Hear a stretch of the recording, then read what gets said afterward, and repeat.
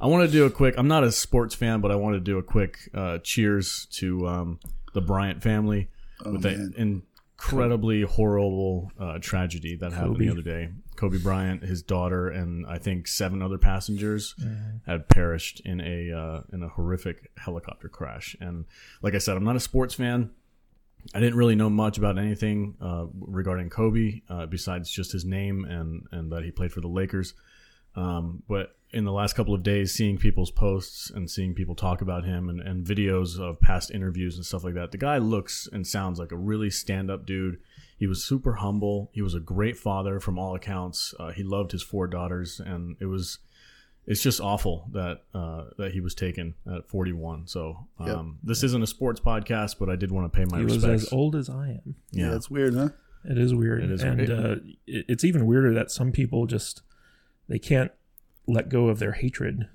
You know, like this huge tragedy, and some people are out there, you know, posting such terrible things about him. And it's just like, dude, you know, it's not the time. It's so unhuman to do something like that. For me, it's weird because, you know, once in a while you get this generational unfortunate demise of somebody, the John Lennon, the Elvis or whatever. This is up there like that, especially in the sports world. I watch sports TV. I watch it every day before I go to work. It's part of my routine. And when you see all these guys that come on these national television shows, and to the man the last couple of days, every single one of them are breaking down and crying on national TV. It's hard to watch, but that shows you how big of a guy, how important he was to people. And, you know, like, and I haven't seen it yet, but I understand Shaq's thing last night was something else to behold. And yeah, man, it's big. It sucks. Yeah, you know, there's like a whole subsection of people out there that the more beloved and successful you are, the more they want to tear you down. Mm-hmm. And I just don't understand that. You know, it doesn't make any sense. Like the whole thing that Evan Rachel Wood did. Oh, that was the whole backhanded, like, disgusting, like sympathy thing that she did. It was just like you know, okay, if you really believe that, wait until they've buried the bodies, you know, or something. Show some respect to the family. Yeah. I mean, how long ago was that? That was like 17 years ago. 17, 18 years ago, yeah. And it was completely false, too. I didn't follow it, so I don't know what... It was one of those things where a girl accused a sports star of raping her, and there was no basis to it at all. He settled it in a civil court, right? Out of court, he settled out of court. I mean, that's not even the point of this cold opening. I just wanted to give some respect to the family and to him and to sports fans around the world that might be listening to this podcast, just to, you know, raise a glass, pour one out for Kobe Bryant and the passengers on that helicopter. You know, having lived in L.A. and in Hollywood, Kobe was like, you know, he was like a god amongst men out there. Like, everyone loved him. 5-time champion, the only guard to play with one team for 20 years.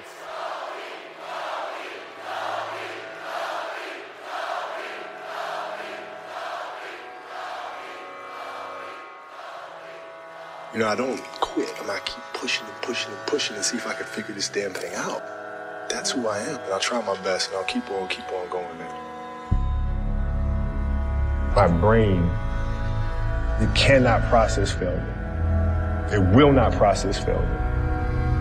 I love what I do. And it's as simple as that. I get so much enjoyment from it.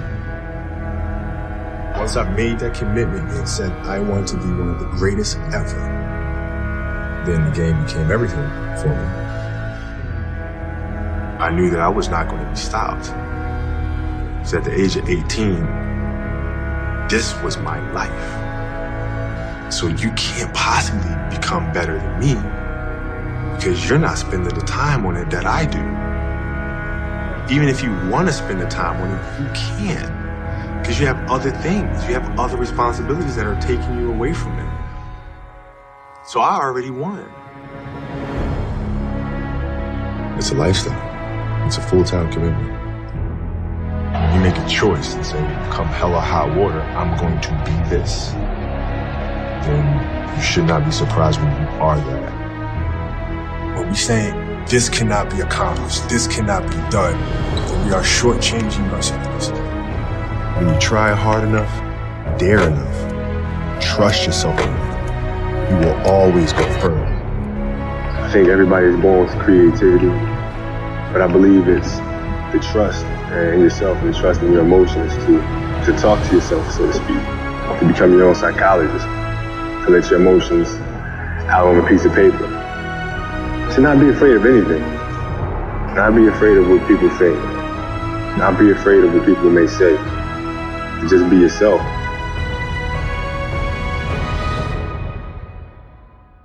Welcome back to another episode of the Salty Nerd Podcast. I'm your host, the Salty Nerd, and today we are going to be discussing the Obi-Wan Kenobi delay, the Taika Waititi possible Star Wars movie with Kevin Feige, Colin Trevorrow's Episode 9 script and concept art, and Jurassic World possible hinted title. And also we're going to be discussing the Picard Episode 1 and Outsider and Avenue 5 HBO TV shows recaps for the last couple episodes. Hold on. What's up? You did not say the Royal Rumble. We already covered the sport. The Royal Rumble was this weekend. What is the Royal Rumble? Oh my God. We've also got the Super Bowl coming up. I didn't even watch Avenue 5. You didn't? No, it sucks. Oh. There, I'm done talking about it. Okay, we can change. We can do something else now. I am joined by the master of all nerds and the salty one himself, Matt Vader 74. Good Matt's morning. Definitely Matt. getting more salty He as is. the podcast goes on. Am I turning more salty? Yeah. Alex has been a bad influence. I on me. have. But he's not ever salty. He's like, okay, guys, we got to keep it positive, and we got to like be, really cool and stuff on here, and don't be dicks all the time. It's like, all right. Alex Vader is going to steal your title. He's going to steal. It's like, and he asked me, what do you think about this? And I go, it's stupid. It sucks. That's your thing, though. I'm not watching it anymore. Figure something else out. Listeners love you for that. They love it. I'm also joined today by the king of incels himself, Matthew my new Kadish. title. Yeah. Matthew Kadish, author of the Earthman Jack saga on Amazon. You're going to have to ask Jude about that title. It might be false. Next time she's on the show. Oh, man. So how was your weekend? It was interesting. Yeah. I had an emergency with my dog. I had to take care of her. And then Twitter made me famous. So I'm good. just happy to be able to sit in the same room with you. Yeah, you guys should bow before me because you're in the presence of celebrity. Oh my God! I am internet famous. You're an influencer. You have an article about. I am an influencer. Yes. You have an article on the Mary Sue about you. I know, right? An article that doesn't mention me at all, except to say middle-aged white man. They're afraid to say your name. I think they didn't want to give the tweet any public. I was actually glad that they didn't quote the tweet, though. Yeah, I'm sure. But there have been a couple other news outlets, and I use that term loosely. That have done articles on it. Basically, got like 12 readers. Yeah. Basically, blogs. Yeah, and and they're all these articles where they just quote other people's tweets. It's like the most, or the least effort put into any type of writing. They're itchy wannabes. Yeah. I didn't want to down the guy, but isn't that exactly what Itchy does? He just quotes people's tweets. Yeah, but people actually read his stuff. Well, he actually writes some stuff to go with him. Like I clicked on one of his articles the other day, and it was literally just one quote tweet and then a snarky remark, and I was like, "Oh, okay." Well, that's what bloggers usually do. Yeah. But like if you're running an actual news site and all you're doing is reposting other people's tweets, that's just lazy. Yeah. Well, shout out to Itchy Baka. He, I don't know if he listens to the podcast, but he responded to your tweet, so that was cool. Well, he follows me because I'm an influencer and I'm famous. So. That's right. You can start charging for your tweets. It's like, you want me to say something cool about you? Yeah. $5. Alex used to be in my exclusive high-profile Twitter DM room. He couldn't hang. He had to leave. My IQ. He was too positive. My IQ was too positive for it. Wasn't salty enough. My IQ was actively dropping as I would read posts inside that. God. I was like, okay, I can't do this No accounting anymore. for taste. I can't do this anymore. Because every time I would say something back, they were like, I'm like, well, excuse me for having an opinion. I'll just leave. Anyway. Planning on traveling this summer? Make saving at the pump part of your plans with 2 times the fuel points from Harris Teeter. It's easy. Download your eVic coupon, and for every $1 you spend with your Vic card, you'll get 2 fuel points. That's up to $1 per gallon on quality fuel at participating BP and Harris Teeter fuel centers. Download your eVic coupon today and save money at the pump all summer long with eVic and Harris Teeter fuel points. When the global supply chain is strained, one essential transportation network continues to keep the economy connected 24/7. That network is freight rail. We're increasing hiring and capacity, all while investing more than $20 billion per year into our network to improve reliability every day. We never stop working to better serve our customers because freight rail works. I'm going to get so many hate messages now. Today's first topic, we're going to be discussing the Obi-Wan Kenobi fiasco behind the scenes at Lucasfilm. Once again, Kathleen Kennedy strikes down the writer's room. And so this is, Candace is usually better at this kind of stuff, but I'll kind of explain what happened. So Kenobi was announced at Celebration. They had Ewan McGregor on scene. He came up onto the stage and was talking to all the fans about the how great it was to be back. And Kathleen Kennedy said, and I quote, "All the scripts are done and we are ready to go." Yep. And people were insanely excited. He is Obi-Wan Kenobi, and Ewan McGregor is probably one of the favorite characters across the board for all Star Wars fans, regardless of whether you like the prequels or you don't. Obi-Wan Kenobi, Ewan McGregor, top notch in those 3 movies. And to have him back and to have his story be told while he's on Tatooine looking over Luke Skywalker is like one of the big things. We had a novel written about it that was really good in my opinion. And people were super excited to have him back on screen again, potentially, and on Disney+. And then we get this news that there's some drama behind the scenes. And people start talking on Twitter like, yeah, we've heard there's rumblings about delay.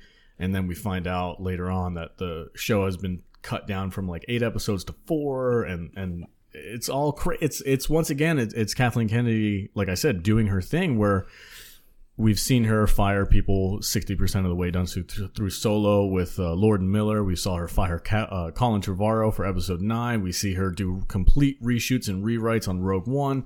It's every single time. The only people that she doesn't do this with is Rian Johnson, and his movie was arguably the worst one that's been out so far. Well, that's why she liked working with him, is because he didn't cause any trouble for her. He just didn't argue at all. He was like, whatever, we'll just do this. Well, no, he brought in a movie on time, on budget, with no production disasters that she had to deal with, and that's why she wanted to do a trilogy with him, because she made her job easy. She had a disaster she had to deal with after the movie came out, that's for sure. Yeah, she's been dealing with it for the last 2 years. So I don't know. Okay, so that's the one side of the story. The other side of the story is what Ewan McGregor has said in an interview. It was kind of off the cuff, so I don't feel like it was like orchestrated to try and calm people down, because it felt like he was being pretty honest. So he said, and let me just quote it because I have it on my Instagram feed. What he said exactly, which he seems to think that this is all overblown and none of it is of concern. Yeah, to him, it's just a production delay. Like, instead of it coming out this year, it's going to come out next year. Salty Nerd Podcast. I just got a message from Instagram. It says, we have removed or disabled access to content that you posted on Instagram because third party reported that the content infringes or otherwise violates their rights. On Instagram? Yeah. Okay. I've never experienced this before. Facebook Junior. I acknowledge. What did you post? I posted the last thing. I posted the title card for Dune. Oh, well, yeah. The guy that put it up originally got strike down too. Oh, yeah. So did mine. That just means it was right. Yeah. Why, if it gets out, like, whatever. Anyway, okay. So Obi-Wan Kenobi, Ewan McGregor's quote is, "It just slipped to next year. That's all." I think that now that episode 9 came out and everyone at Lucasfilms got more time to look and spend on the writing, they felt like they wanted more time to write the episodes. I read about 80 or 90% of what they've written so far, and it's really, really good. And instead of shooting this August, they just wanted to start shooting in January. That's all. It's nothing more dramatic than that. It often happens in projects. They just wanted to push it to next year. Sounds all perfectly reasonable to me. So yeah, let me get your opinion. Do you think that's true, or do you think he's just not entirely in the loop? I think he's kind of towing the line a little bit, but I think it's true probably for the most part. I mean, I'm not a industry insider professional by any means, but I do understand that these things happen often, right, Matt? So okay, maybe not. I don't know. But once again, it's Kathy Kennedy is just the question is riling everybody up. It's like why say that they're ready to go with this show? Yeah, exactly. And then do this. You're at Celebration and you tell everybody, announce it to the world, like, hey, we're ready to roll. The scripts are done, and then a couple months later, you're like, oh, never mind. Let's rewrite. We all understand though. This series has to be a hit. Oh, it has to be. It has to be. If they screw up Kenobi, it's over. Like for sure. They're all people who love The Last Jedi are already pissed off because of Rise of Skywalker. Yeah. So now if they screw up Kenobi, which everybody loves, I mean, it's gonna be rough. I think as far as me, he's like, I can take this last trilogy they made and kind of push it to the side and pretend it doesn't exist. Yeah. And I could care less if I ever watched any of them again. Yeah. The days I have left. But 1 foot. If you take Kenobi, if you take one of our classic characters, and if you, I'm going to cuss here, if you f him up, it's over. Yeah. You can't mess Obi-Wan Kenobi up. No, you just can't. Yeah. And it has to be right. So do you if think it takes another 6 months, I guess it takes another 6 months. Yeah. You think it's a good thing that, okay, like if you're going to rewrite it, at least, take the time to make sure it's right. Is that your perspective? I guess it is. But, it just seems like it's just more drama, more Kathleen Kennedy nonsense. It's like how many directors and stuff and writers and producers are they going to go through with this show before they destroy it? I hope they keep Deborah Chow around for director. She's been pretty good so far on She's Mandalorian. Under contract. She's probably not going anywhere. That's good. All right, Kadish, what's your take on this situation? This was, my main defense of Kathleen Kennedy has always been that she's a terrible executive, but she was a good logistical producer. And I'm starting to question that at this point. Because, so first of all, they had always planned to do an Obi-Wan movie, standalone movie, going back to when they were, greenlighting Rogue One and Solo and a bunch of, a potential Boba Fett movie and stuff like that. So they actually had scripts worked up for the Obi-Wan movie, and it was a proposed trilogy that they were going to do. And those scripts kind of sat in limbo after they abandoned that Star Wars story strategy after Solo bombed. And basically when it came time to, get content for Disney Plus, they just were like, hey, we have these movie scripts sitting around, let's convert them into a TV show. And so that was how the Obi-Wan TV show came about. And there was a lot of negotiating with Ewan McGregor's people, and once they were able to get him to sign on, it was like full steam ahead. And Alex, you recapped about how they made that announcement at Disney Celebration. Is that what it's called? D23, yeah, in Anaheim. Because they were conspicuously absent at Comic-Con. Yeah. So Disney's trying to do their own thing. Like they want to make D23 as big or one of the bigger things. Yeah. They have plenty of properties to do it with. So they made this big announcement. Kathleen Kennedy had that famous saying, the scripts are already written. Mm-hmm. And now it gets to the point where they're going into production and they put it on hold. They just put a stop to it because Kathleen Kennedy says that they need to revisit the scripts. And there's been a lot of rumors flying around about how they're going to cut back from a proposed 6-hour runtime of the series to 4 hours, which is basically like 2 movies. It's like at that point, why make it a TV show? Yep. But in addition to that, there was another rumor that was saying that the main story plot was too similar to what The Mandalorian did. I heard that too. With Obi-Wan finding like someone that was in distress and taking him under his wing and protecting him and stuff. And so they were worried that it was just going to feel recycled, which after the J.J. Abrams trilogy. You're wondering why that's a problem for them. So basically, she puts the brakes on and says, okay, we need to go back and retool these scripts. And a part of me respects that, because the biggest problem with Disney Star Wars has always been the writing. Mm-hmm. But another part of me is like, wow, what a colossal F up. Like when you're dealing with any production, whether it be movies or TV, you have to take into account scheduling. So it's not just about the locations and the crew that you're hiring to come on board and shoot this stuff, but the actor schedules as well. Like Ewan McGregor is a huge movie star. Yeah. And so to have him carve out time in his schedule, that's time that he could be spent doing other stuff. And usually big actors like him get booked in lots of different things. Like he just did Dr. Sleep not too long ago. He's in Birds of Prey. Yeah, and so you've got these windows of time where these actors are free to do these projects. And if you all of a sudden say, oh, we can't meet that window, those actors then go off to do other things. And then you're stuck trying to reschedule that stuff and get everyone, not only the cast, but the crew as well, back on a schedule. And that's a lot of time and money wasted to do this. So this is part of Kathleen Kennedy's pattern of production troubles, in the sense that she ends up going way over budget because she doesn't do the proper legwork leading up to it. And it's just par for the course for her tenure as leader of Lucasfilm.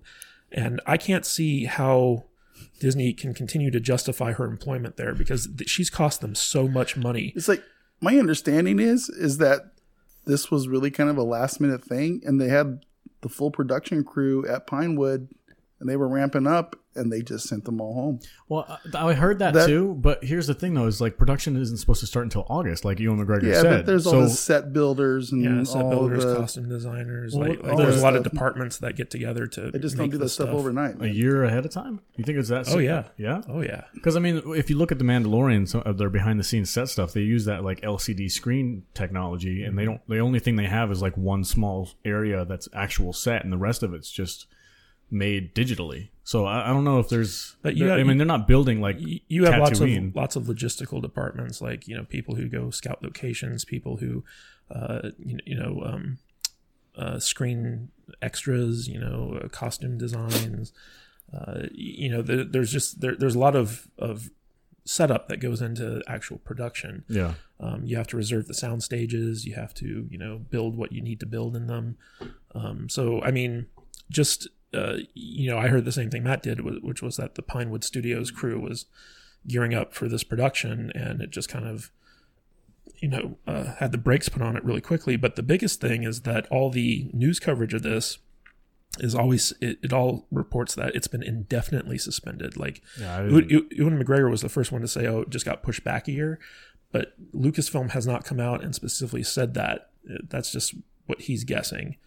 Like until these scripts get fixed, it could be 2 years, 3 years. I mean, like, we don't know. Yeah, I've heard 3 different rumors. I heard the one that Ewan McGregor said, where it's been pushed back a couple of months on production. The other one is it's been delayed indefinitely, and then the other one is that they're just going to make it into a movie. I've heard 3 different versions, and they're not going to make it into a movie. They need content for Disney Plus. Yeah, I'm just saying, like, there was a guy on Twitter, Jordan something. He's some kind of an insider for Lucasfilm, that he said he heard that they were gonna, if they're gonna make it into 4 episodes, they might just turn it into a movie. That's ridiculous. 4 episodes. I hope it's 4 half-hour episodes. Yeah, this is a series for a streaming service. That was the one. The one critique thing. I'm sorry, you're going to have to edit this part out. That's the one issue I had with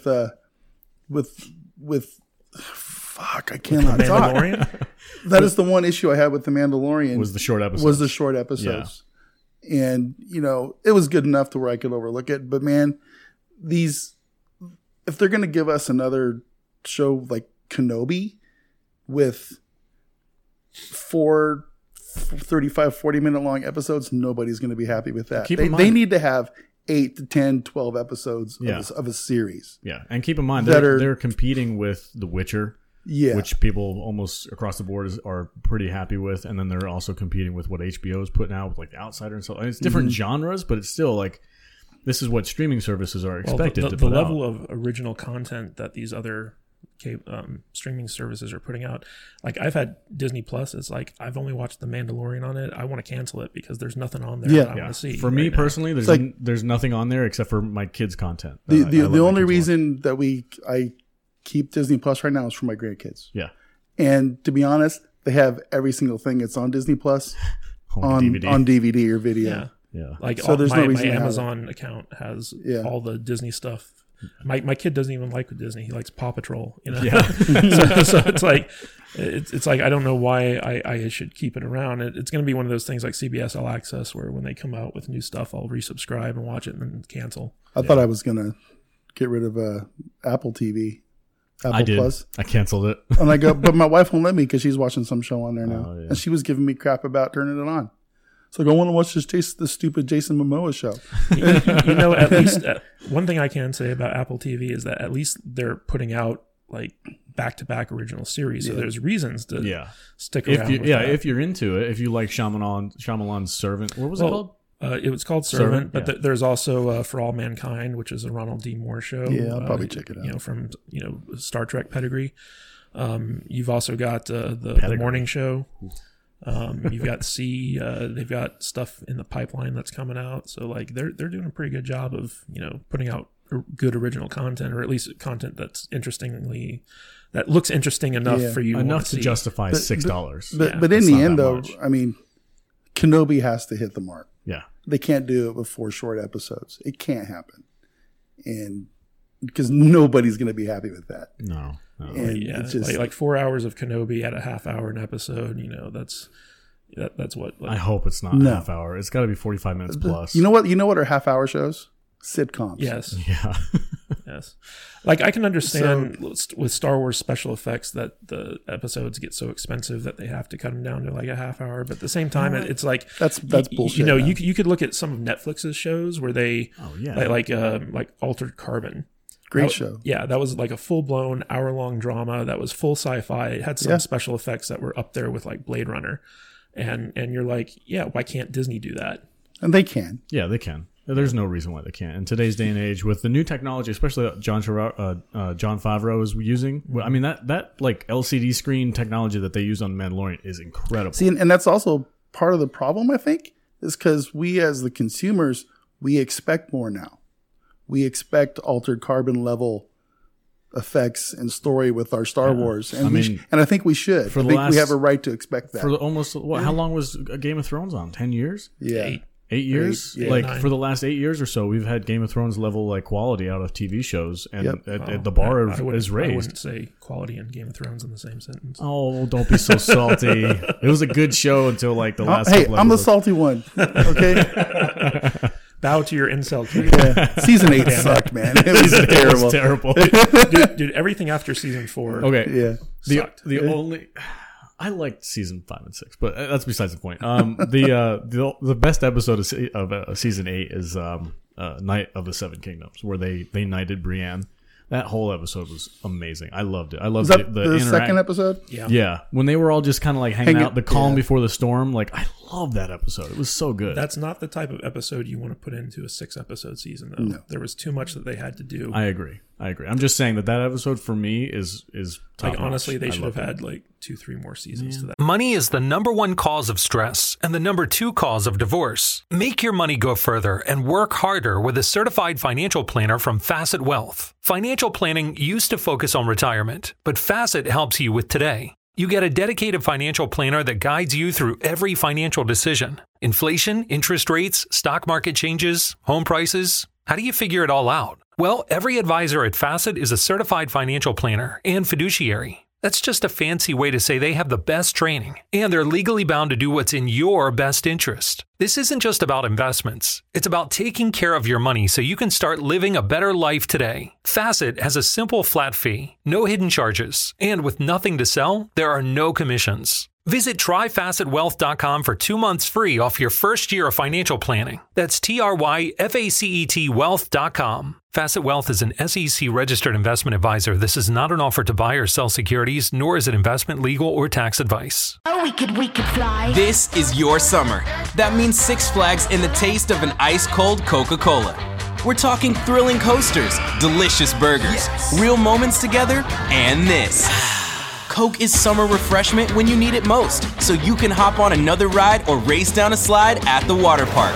Six Flags and Coca-Cola. Come make it yours. Visit sixflags.com/Coke to save up to $20 on passes, plus daily tickets starting at $34.99. I'm out of my... You're out of your urine that you're drinking? Yeah. What was that? It was just turmeric and milk. God, you're so weird. Yellow milk. Which coconut. Which space otter did you milk the titty of to get that? We're going to post that picture, and I'm going to say, guess what's in the cup? And then they'll have to listen to the episode, at least to hear, to get the answer. Yeah, well, hey, that's how this all started. Jude was like, she DM'd me on Instagram or something. She's like, we need to make your drink thing like a legit segment. So long story short, Obi-Wan is a disaster, cluster F, that Kathleen Kennedy is responsible for. Man. How many more strikes do you think she's going to get before they're like... I've said from the beginning, there is nothing she can do to get herself fired. Nothing. Yeah. It seems that the way. only way she's going to leave that position is if she either dies, or two, she just gets bored and wants to step down. I'm not going to make any comments right now. Other than that, she's never getting fired. She's never getting removed. So we just have to continue with this nonsense for... Yeah. And it's funny because I was listening to a YouTube video. They were talking about this subject, and they were like... They were talking about who suffers in this situation more, and they were like, well, the fans suffer. And I'm like... Do we though? Yes. Like we don't get it. Like we don't get the content that they're talking about like right now or when it's on schedule, but we'll get it eventually. So if it's like if it just doesn't exist, then but the in content my opinion, we eventually get is terrible. Granted that it might be true in some cases, but like in my opinion, like if we don't get the Obi-Wan Kenobi series, that just means we don't get a f***ed up version of Obi-Wan Kenobi. So if they cancel it completely, it's like, yeah, it's a missed opportunity and it's a real super bummer, but at least they didn't screw it up. I mean, granted, I would rather not get a Kenobi series if it's going to be bad. I don't want to see it. That's all I'm saying. But I don't want to see it. The whole thing is that, if there were competent people running the studio, we'd be getting consistent amounts of good Star Wars content. Mm-hmm. If you look at the comic books, if you look at the novels, if you look at the movies, and even to a certain extent the TV shows, they've all been pretty bad. Can you imagine if they just repurposed the Thrawn trilogy as like a total series and did like that should have been 7, 8, 9. Yes. I think they should do what they did in 2015, which is decanonize all the crap that came out, since The Force Awakens, and just reboot it. If they can decanonize the EU. If they can decanonize the EU, they can absolutely... It's never going to happen. Dude, it won't happen. It's never going to happen. That is a pipe dream. You know how the EU is now legends, and it's like, just make this mythos and start over, for God's sake. Star Wars, the Phantom Zone. Yeah, because this stuff is terrible. It's just, on every level, it's awful. And plus, you've got all these contradictions going on between the comic books and the books, where, like, I think there was this... Itchy Baka posted this... panel from a comic book where it said, where it clearly established that Palpatine had no sons or heirs, and it's like, wait a minute, it was in the Disney era. Yeah, it was like a couple months before the movies came out. That's hilarious. And it's like Lucasfilm doesn't know what its other departments are doing. Yeah, the left hand doesn't know what the right hand's doing. The whole point of the story group was to try to keep continuity throughout the movies, and it's like they're not even reading these comics. I don't think the story group exists anymore. It's just Pablo Hidalgo. Pablo's gone. He's off Twitter. He's gone, dude. You don't think he works at Lucasfilm anymore? I don't even think he works at Lucasfilm anymore. I'm completely just speculating. He probably does. But in my mind, he's gone. Yeah. He doesn't interact with anybody anymore. He's not. Because all he did was troll people. That's true. But that was kind of what he did. Yeah. And then all of a sudden, a couple of months before this abomination of a movie came out, he just disappeared. Because he knew it was going to be bad. That's possible. And I kind of think he either quit or got fired. I mean, probably not, but I don't know. I have no idea. You don't see a lot of stuff from the other story group people out there either. The Lucasfilm crew, who kind of like started this blood feud between fans and Lucasfilm. Yeah, they've been quite quiet recently. I don't think J.J. Abrams gives two craps about what the story group has to say about much of anything. No, I doubt it. So I think they said, well, if JJ's going to make this movie, I guess they don't need us anymore. So whatever. Let's go stroke KK for a little while and collect our paycheck. I feel like the story group was just an excuse for diversity hires in Lucasfilm. Like, that's all it seemed to be. I mean, their job literally is to make sure that the continuity between all realms, comic book, novels, movies, TV shows, like that was their job, to make sure everything kind of lined up. And they hired people who knew nothing about Star Wars to do it. Yeah. Well, they hired people that like to dress up in, cosplay, slave Leia outfits and be dragged around by their wives and with a collar. God. No, he doesn't work for Lucasfilm. I'm not even. I'm gonna pull what they pulled on Cage. I'm not even gonna mention his name. I'm not gonna say his name. He who shall not be named, Lord of the Soy. Oh Lord God, of the Soy.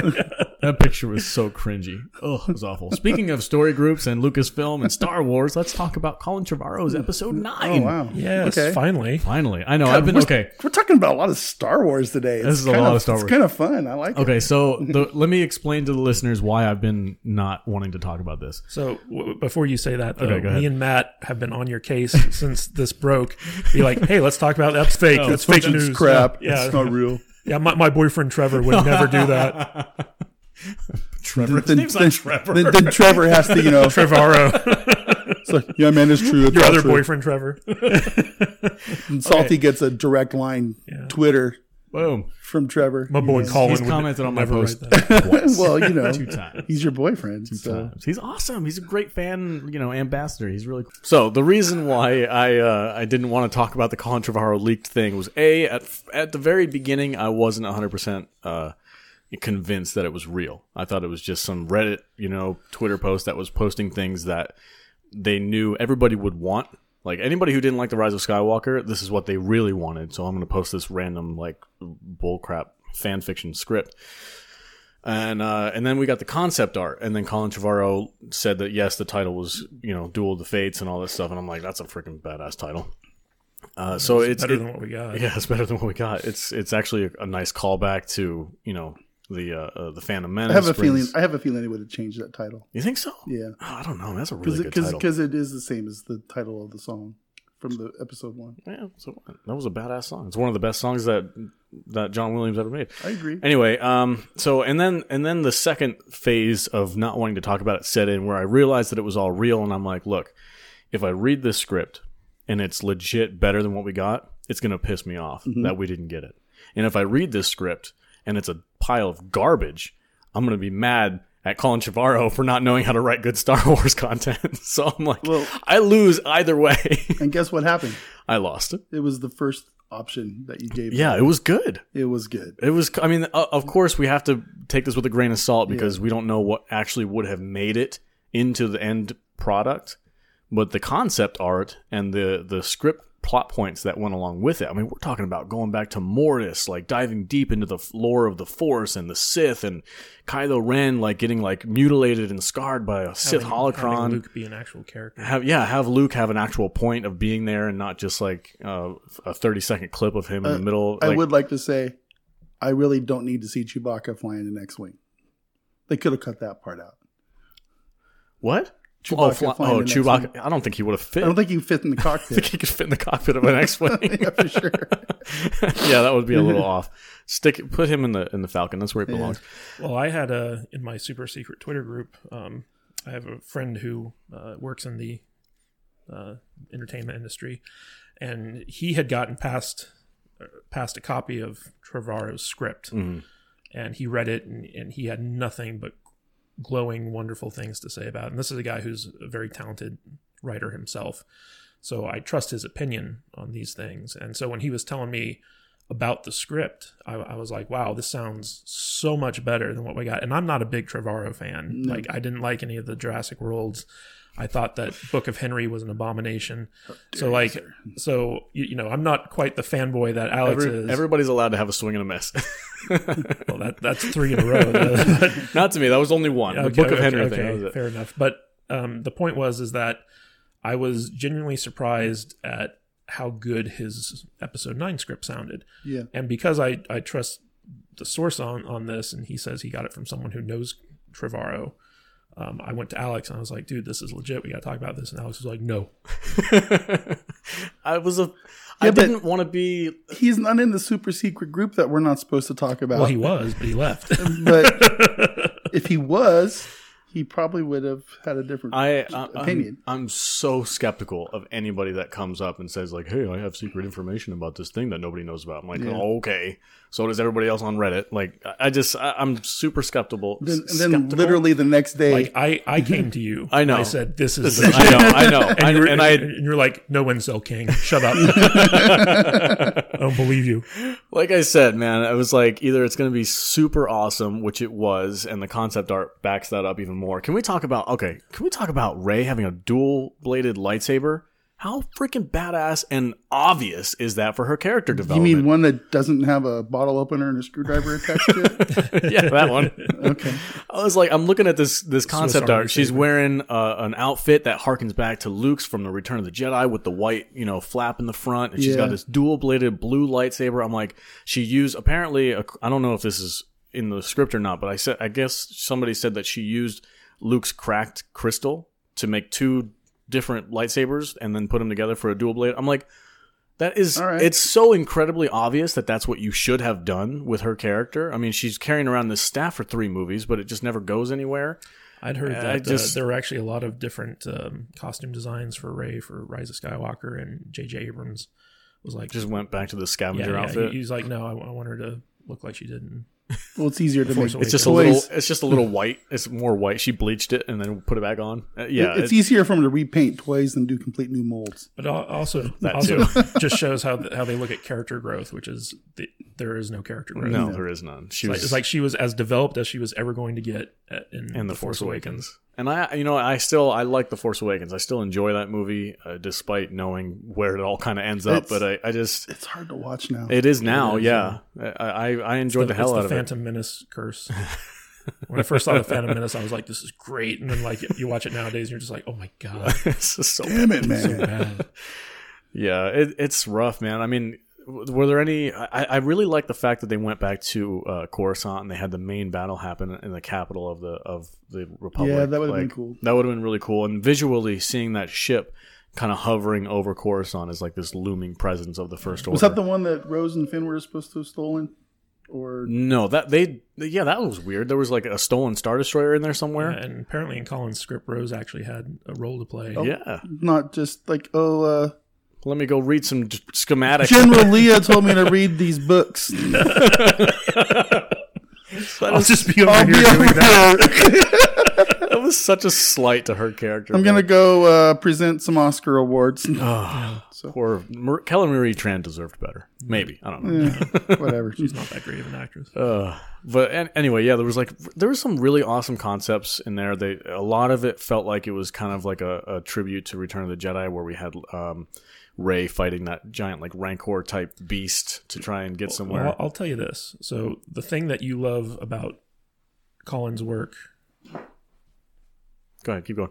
The thing that you love about Colin's work on Jurassic Park, which is that he loves the fan base and he respects what the fans want. That was definitely present in his treatment of Star Wars, where he seemed to understand what the fan base wanted in a final, chapter. Yeah. And he was trying to give the fans what they wanted. Yeah, that's one of the biggest things. I know you criticize its writing, which is fine. It's totally legit if you want to do that. But the one thing that is like the most redeeming quality to be a fan of Colin Trevorrow is his respect for the fan base. And being a super Jurassic Park fan, like you can say what you want about the movies. I know they're not perfect, but neither were the other 3. Besides the first one, I think might actually be perfect, but Lost World wasn't perfect. I didn't particularly enjoy it that much, especially when compared to the novel. I think the novel was way better, leaps and bounds better, give or take a few things. And then Jurassic Park 3 was just a mess because they didn't even have a finished script. Weren't they shooting The Lost World as he was writing he was writing the book, yeah. It was basically, they said it was based off of this book, but it really was just, wasn't. they were making it up as they went. They have elements. There's definitely elements with Ian Malcolm coming back and I think Harding. That Michael Crichton just gave them his outline and said, like, this is what I'm going to be Probably, writing. Yeah. And then, like, he went out and wrote something way better than what Spielberg came up with. So. Yeah. There was only one thing in the Jurassic Park Lost World novel that doesn't make any sense, and it's just a dumb, like, why didn't they bring any weapons to the island? Like, that was the only thing that happened. They went to this island, they had like no weapons, all they had was like non-lethal stuff, and they're like, why would you go to an island with dinosaurs and not bring any kind of like lethal weapons to protect yourself with? Like, that was the main criticism of the novel that people had. It was like, but other than that, the novel was like leaps and bounds better than the movie, in my opinion. Which is usually the case. Even though I love the movie now more than I did when I first saw it, and the same goes for Jurassic Park 3. I didn't like that movie because I kind of felt disjointed, and there was the one with the talking dinosaur. Yeah, that was Alan, the talking raptor. Yeah, there was definitely problems with all these movies, but as Jurassic Park fans, we love them. We love seeing dinosaurs on screen. We love Alan Grant, and Ian Malcolm, and Sarah Harding, and all these awesome characters. And the thing that I love about Colin's work with the Jurassic World series is because he has always respected what the core heart of these books is, and it's about the misuse of genetic technology and the hubris of humans thinking that they can play God. Like that, those elements are in all of his movies, regardless of if you think they're good or not, or if they're perfect, written, they have some plot holes or whatever you want to say. The heart is there. And I feel like that is his main strength as a director and as a writer, is that he understands the heart of whatever franchise he's working on, whether it be Star Wars, like we see with his script, or if it was Jurassic World. And, And his fan reactions on Twitter and on social media are awesome. He's always super generous. He takes criticism in stride. I think there was a post a while back where he was like, I love it when Jurassic Park fans hold my feet to the fire because it's just them showing them their passion. The contrast between him and Rian Johnson is like night and day. Yeah, it's 100% night and day. Rian Johnson's ego doesn't allow him to take any criticism at all. Yeah. No, I mean, there was that one clip where I think it was the guy from Collider, the bald guy. Hey, nothing wrong with being a bald guy. No, I'm not saying. I'm just trying to describe him. I don't know his name, otherwise I would say his name. But he was like, "So do you think there's any criticism about The Last Jedi that's legit?" And Rian Johnson's like, "No." Like, what? Like, what world do you live in where you think you wrote the perfect movie? It's just bananas to me. Well, he probably hasn't even read or listened to any of the criticism because he just insulates himself from that stuff. I don't know. I think he Google searches his name and finds all the shit people talk. I doubt it. Most people I know that are that kind of egotistical, like they don't pay any attention to what other people say about him. It's quite possible. Yeah, I don't know the guy, so I wouldn't be able to say. But I think Colin Trevorrow's script was a ton of fun. It just seemed like more fun of a movie than what we got. And again, we have to, I want to caution people to take this with a grain of salt because we really don't know what the final product would have been. It could have been a mess. They could have cut things. They could have, dropped plot points that were really cool in the script and then it didn't make it to the final movie. But I think the heart of what Star Wars is and the use of the characters like Kylo Ren and Rey and Luke specifically, like those were all way better than what we got. So here I am being bummed out that that's not what we got. So congratulations, Matts. You got me to talk about this awesome script, and now I'm bummed out. Any thoughts, Matt? What did you think? What were your favorite moments? Did you like that 7,000-year-old Sith Lord Master that kind of popped out of nowhere? You didn't hear about that? I guess not. Oh, man. I'm looking at the notes right here because Palpatine had another master, that guy? Yeah. Yeah, they were Tor Valum, Master of the Sith. Would have been cool. I mean, at least it would have given them something 7,000 years other old. Than to magically bring Palpatine back after he got also would have explained the existence of Snoke. Yeah, that's true. Had like a puppet master behind another puppet master above for sure. All the other ones that's been around for 7,000 years. I like the fact. Okay, so in this script, Kylo Ren kills this dude. This 7,000-year-old Sith Lord or whatever, he says something that pisses Kylo off and he just kills him. Yeah. And I'm like, I freaking love that. Yeah, for sure. Because I loved it. I actually loved the only part about The Last Jedi that I thought was really cool was that Kylo Ren just offed his master. And I'm like, hell yeah, dude. Like, be the Sith. You know what I mean? There was also no Reylo. Yeah. It's like I'm looking at some of these notes here. And it says, it's like this would have been the ultimate Sith thing for Kylo. It says, Kylo's burned face. The holocron explodes and burns his face. Mandalorian armor is later smelted and applied to his face. Permanent Mandalorian smelting on his face. Yeah, I think that would have been sick. It's important to note that in Colin's script, this is the way. In Colin's script, Kylo is not redeemed. Yeah. Yeah. He basically dies the villain. And that's what I said. I don't know if I talked about it before on the podcast, but like one of the things about the Rise of Skywalker that I thought they should have done was just go full bore with Kylo being the bad guy. Like he's set up in The Last Jedi to be the ultimate bad guy. He can't be redeemed. Luke gave up on him. So here's the thing, though. It's like just let him be. When J.J. Abrams made The Force Awakens, I think he had a very clear idea of how he wanted Kylo's arc to go, and you can see it in his final, scene with Han Solo, that there's conflict there. And so I think JJ wanted to have this redemption arc for Kylo, just like Vader had a redemption arc because JJ has no creativity. But then you had Rian Johnson come in, and basically his whole thing with Kylo was not redeemable. And when you look at Colin's script, he basically took all the stuff that Rian Johnson set up and just ran with it. He was like, okay, well, this is what I have to work with, so I'm not going to go against what happened. Whereas when JJ came aboard, he's like, this is not what I envisioned at all, so I'm just going to go back to what I did in the first movie. And it is kind of interesting to see how different their styles are in terms of like handling the material that came before them, because JJ was just dismissive of it, whereas Colin was actually taking it into account. Like he wanted Luke Skywalker to be alive in his script, but because he was killed off, he's like, okay, well, I'm gonna come up with this idea to make him a Force ghost and actually incorporate him. He's gonna torment Kylo throughout the whole movie. Yeah, be his conscience, his angel on the one side and the devil on the other, kind of thing. And that's perfectly in keeping with Luke Skywalker's character, where he would kind of try to continue to save his nephew, as opposed to being the guy who tried to murder him in his sleep. So here's my question, and this is kind of conflicting with me, because at the peak hatred of The Last Jedi about a year ago, I think it died down a little bit, but at its peak, like fans hate The Last Jedi, the blood feud between Rian Johnson and the fans.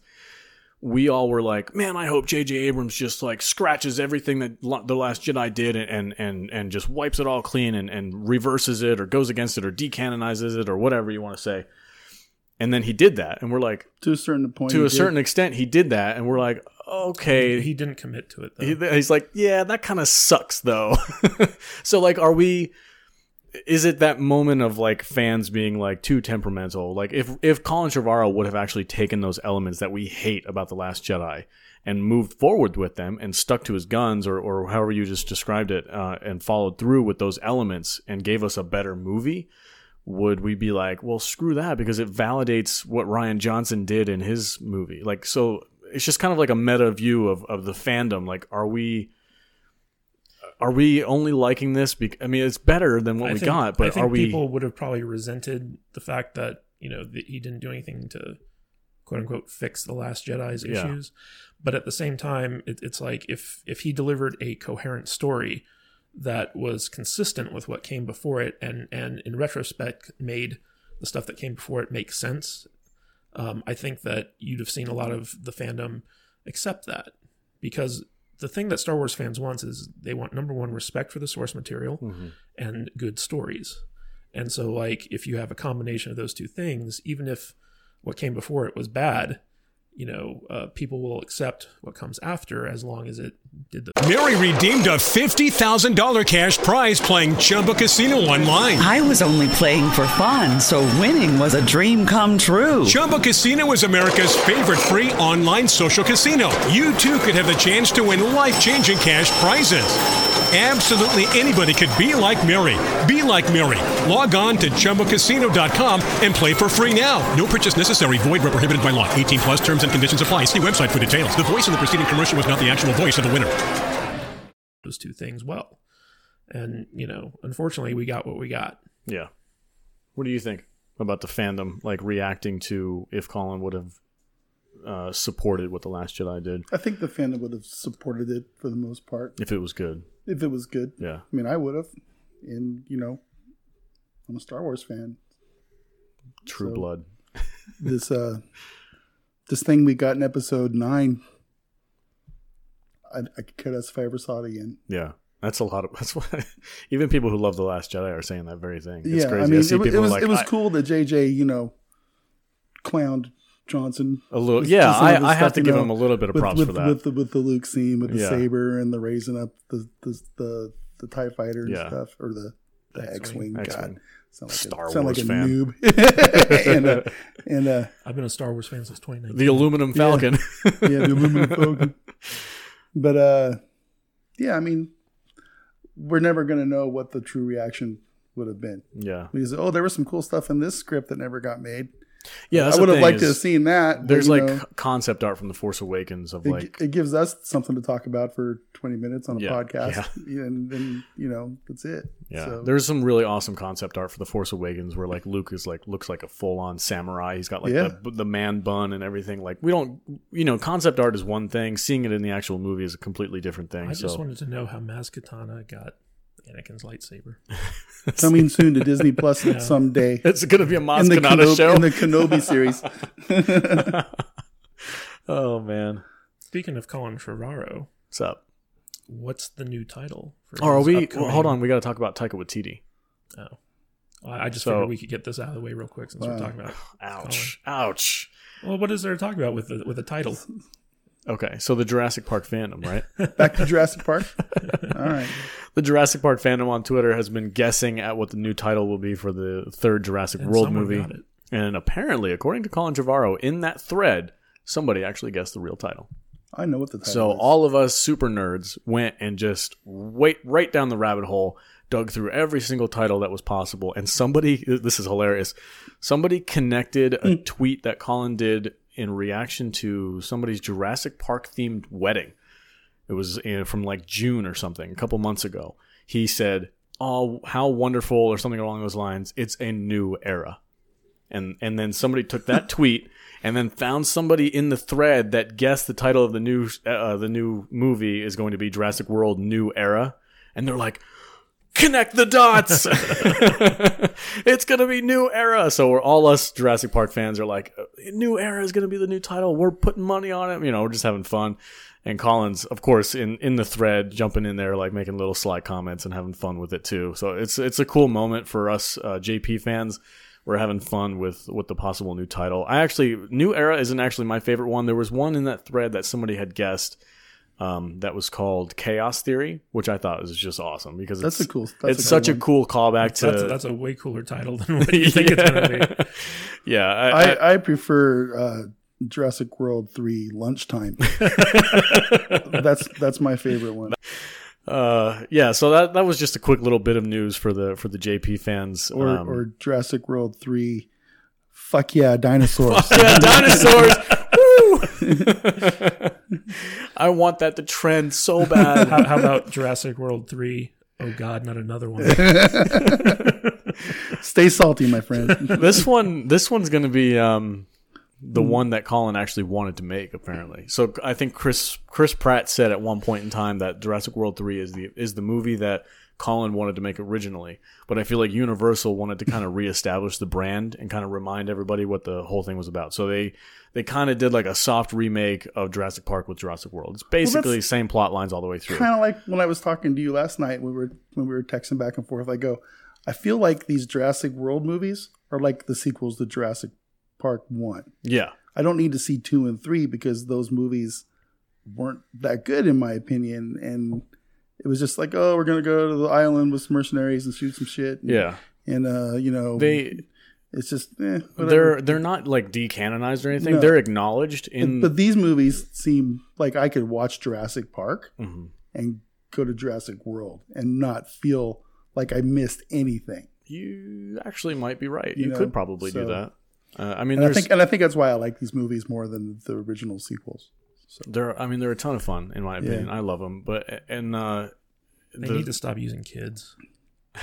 It's like a staple of the franchise. I know it's a staple, but it's a terrible one. Yeah, it worked in the first movie, but honestly, just make all the characters adults. I just want to see people getting eaten by dinosaurs. Fuck yeah, dinosaurs! That scene where she gets the nanny or whatever the hell she was. The chick that was keeping care of the kids, but not, Yeah, that 10-minute scene. Where she goes up in the air with the pterodactyls, and they drop her, and the sea guy comes up, and they chomps on her. God, that was harsh. That was rad. That was harsh. Gratuitously awful scene I've ever seen in a movie. So much fun. Talk about misogyny. I love scenes like that. You know, the original Jurassic Park where the lawyer gets chomped on the shitter. That was awesome. It was. That's like the one scene in my head that goes, I think about that movie. It's like, that was wild. Dude, if you like that kind of stuff, read the books. The books are freaking brutal, man. People getting gutted and intestines coming out and stuff. It also makes you wonder why a theme park would want to genetically engineer a super predator.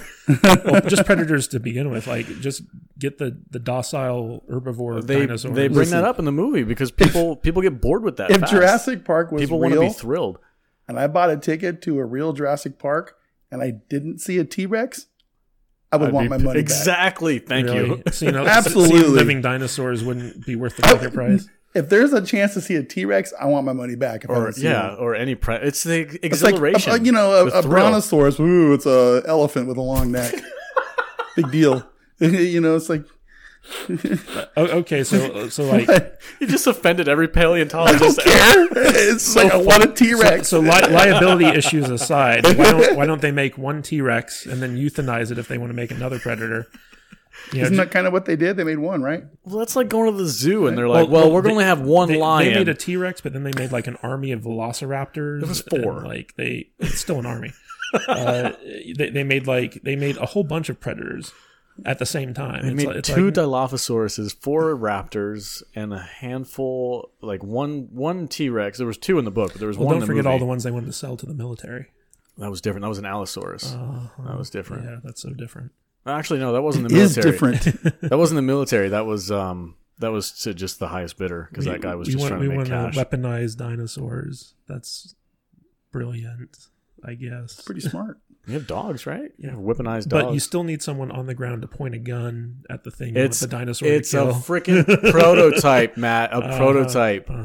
Well, we got armored elephants in Lord of the Rings. They only mentioned it like that was pretty awesome. Lord of the Rings didn't have guns. They only mentioned the prototype thing like 7 times to really drive it home. Like, hey, this is an unfinished product, just so everybody knows. Let me repeat that. If you think about how ineffectual it really is compared ineffectual? Is that a word? Yes. Ineffectual. I am an author. I know my words. I know big words. I do know big words. And diegetic. What was that word? Where the music? Diegetic music. I can offend every person with an alphabet in front of their name with one single tweet. That is a superpower, man. It's Matt's superpower. Anyway, what were we talking about? I don't know. Dinosaurs. T-Rexes. Fuck yeah, dinosaurs. No, we were talking about the title, which we covered. Okay. So the title could be. I think the title could be A New Era, or it also could be Chaos Theory, which I think was actually better. And my title was Jurassic World Extinction because I don't know. It was back in the day for Jurassic Park 4 before it was ever in production. That was the working title, was Jurassic Park Extinction. Yeah, that's it. So we'll cover when Jurassic Park hype hits its peak in next year, 2021. That's all we're talking about. It's going to be lit. Just so you guys know. Jurassic Park. Just Matt's going to quit the show. So I'm done. I'll come back in a couple months, guys. Just be prepared. I'll pull a Matt Vader. And the title of that episode. It's dumb. It's dumb. The title of that episode is going to be Fuck Yeah, Dinosaurs. Dinosaurs. Fuck yeah. All right, what's our next subject? Taika Waititi, or we're moving on from Star Wars? Taika Waititi. Taika Waititi. Okay, so there's a rumor from Reddit or some YouTuber, I'm sure, somewhere. It was an article, an interview with Taika Waititi. Where he said basically, yeah, of course I'd want to do Star Wars. No, they asked him if he was going to be directing a Star Wars movie, and he said he was in talks. Really? Yeah. Oh, it's legit. Okay, I mean, it is legit. He's definitely the flavor of the month right now in Hollywood, right? I mean, why wouldn't he be asked to do a Star Wars movie? Well, Matt, you're like a fan of Taika Waititi the way I am of Colin Trevorrow. So why don't you take this away? No, I'm nowhere near that level. Taika Waititi is not my boyfriend. He doesn't talk to him on Twitter. Yeah. Yet. Well, I mean, I've been a fan of Taika since I saw What We Do in the Shadows, and I've liked everything he's done that I've seen. I think he's a very talented filmmaker. I know he's getting a lot of flack for his take on Thor with Blood and Thunder. But that's also, we have the confirmed news that Kevin Feige is producing a Star Wars movie. And now that Taika is in talks to direct it, I'm thinking that there's that connection where, Kevin Feige has worked with Taika on 2 Marvel movies. Taika has gotten his feet wet with The Mandalorian in the Star Wars universe. And so I think it's a natural, thing for Kevin Feige to want him to direct his Star Wars movie. So, and I'd be excited to see Taika's take on Star Wars, especially something that's not tied to anything that came before it. Yeah, it's rumored this is gonna be like 400 years before the Phantom Menace in the High Republic era, which it sounds cool. As long as it has Prime Yoda, I'm down. That'd be okay. Yeah, because he'd be like, he'd be 400 years old ish. Yeah. Do you really want to see Prime Yoda? I do. Really? I absolutely do. I don't. It'd be cool. He doesn't have to be the main character or nothing, but no. I want to see him. I want to see. I've seen concept art of like what Yoda would look like as a young whatever we don't even know his name, his species name, as a young character, as a young man, and he's like got like dreadlocks and like he looks badass, but I don't know, man. I want Prime Yoda to be like a real smart ass, kind of have an cocky attitude. Yeah, be totally cocky.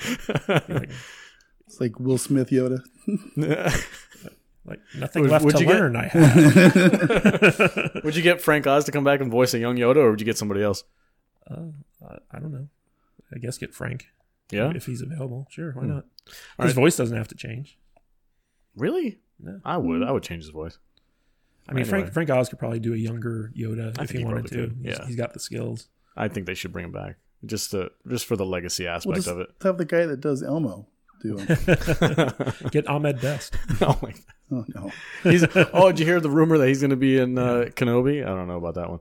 Anyway, we have a comment about Taika Waititi. I'm out.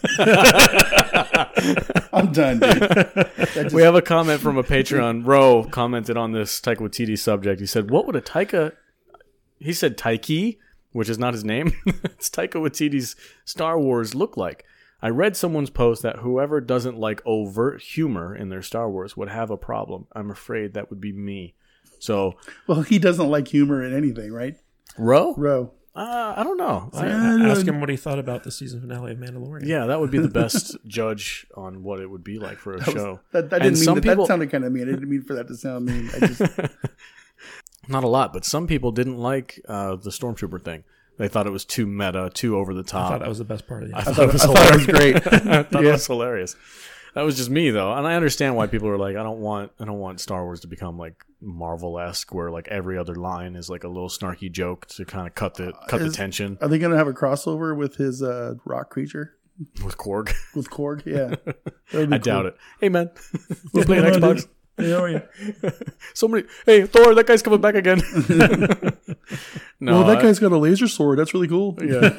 No, I don't know, man.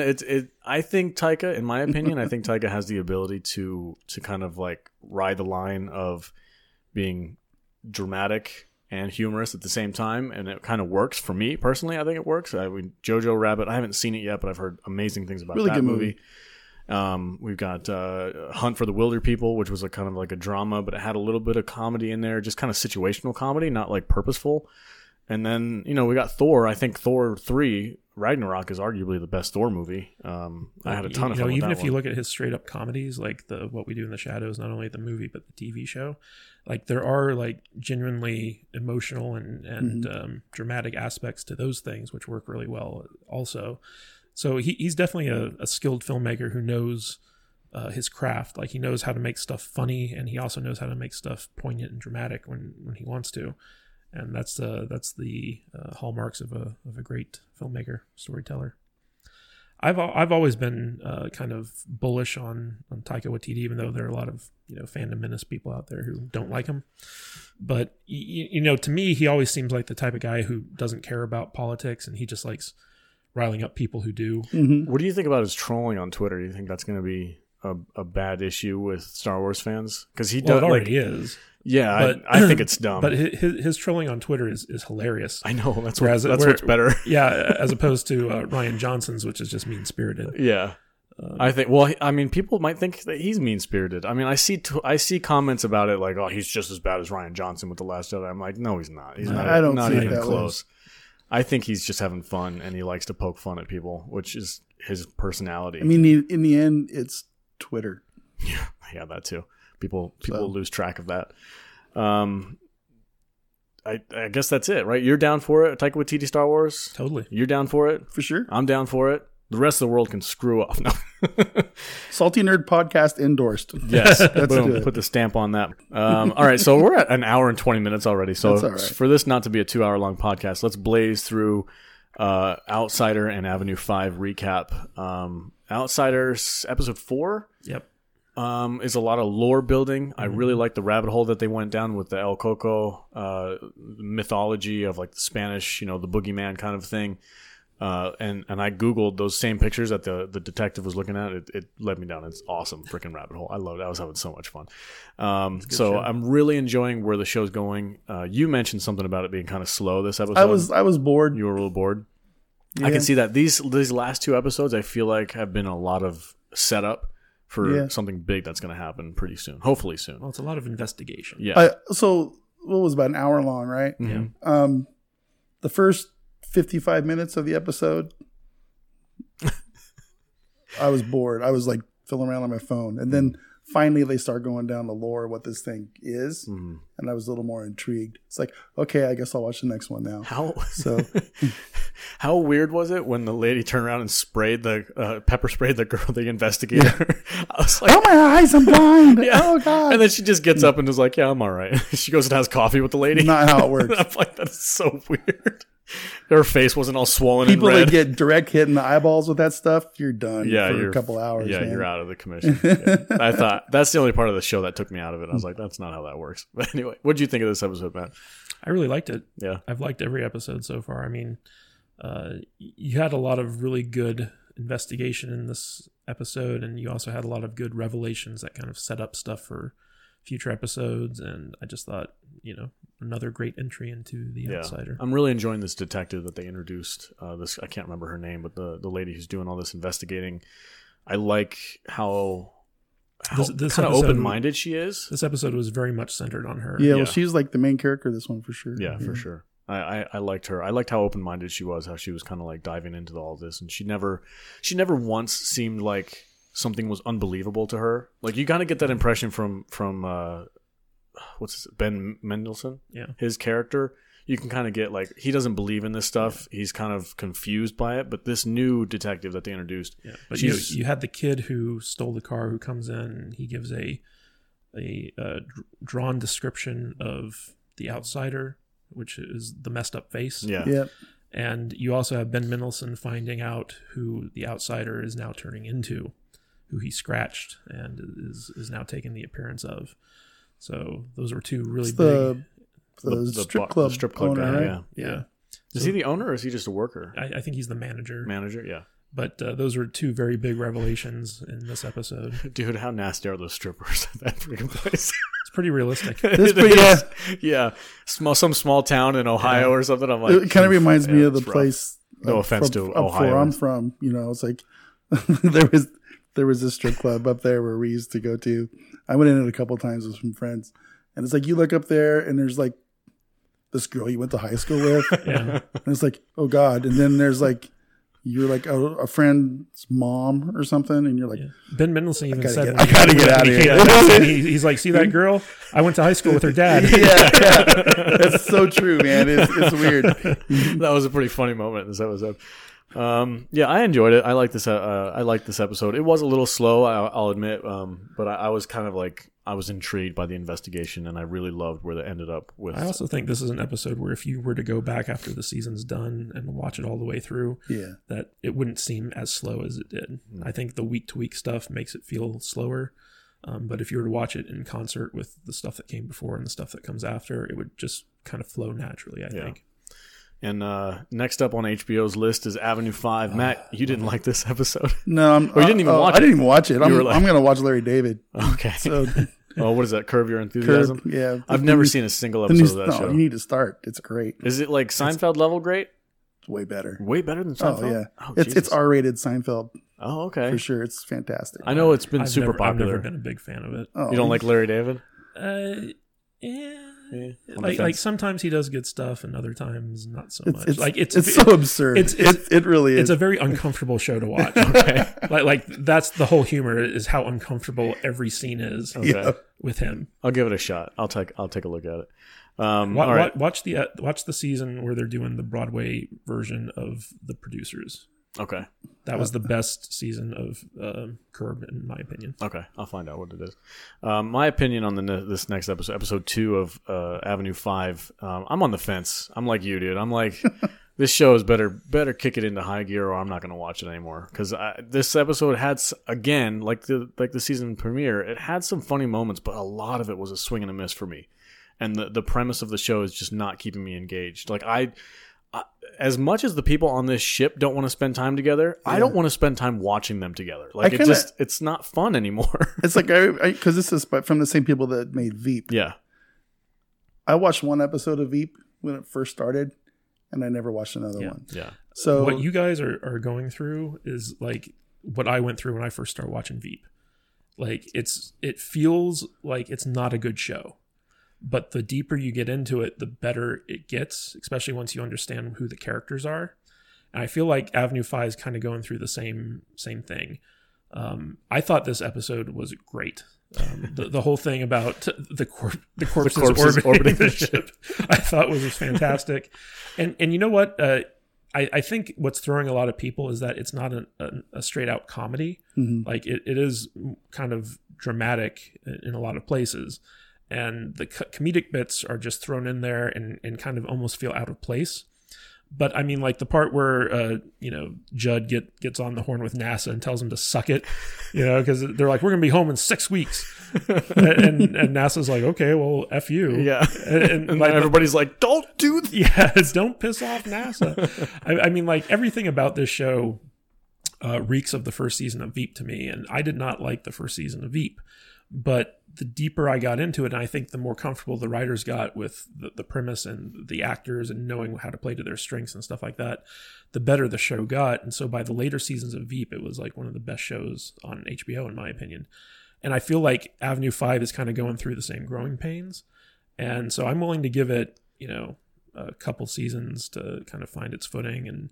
And I'll probably end up watching the episode later on this week. I've just had a hard time. It might be better for you guys to wait until the season's over and then just binge it. Could be, so you can see like everything at once. Because I think week to week, because it's a half hour and like it's a totally new premise, I think that they're kind of struggling to communicate what the show really is. I mean, like the whole thing about like the 30-second delay in communication. Like there's so many jokes they can do with that. It's really good. Fix it. I need to fix the 30-second delay. You can't fix the 30-second delay. Get somebody on it. It does. It does have its moments. It's got some charm. And like I said, I love Hugh Laurie. So I'll probably keep watching it, but I'm not. I'm kind of like, I'm just watching it because I feel kind of obligated to. That's the only real reason. I'm really enjoying it. I'm going to wait and binge it like Matt said. So I think I'm going to try that approach this time. And I normally don't like binge shows. Yeah. But maybe this is at least like maybe 2-3 episodes at a time instead of just one, because they're only half an hour, so it wouldn't take long to binge that season.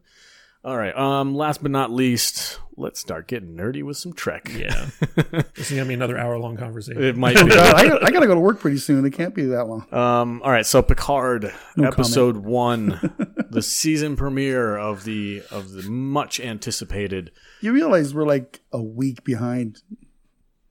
When this comes out, episode 2 is gonna be up. Yeah, you're probably right. Yeah, but who cares? Because the people listening to it, they'll be like, "Oh, I've already seen the episode. I want to hear what these guys have to say." All right, that's true. And the people who haven't seen it yet are gonna be like, "Spoiler alert."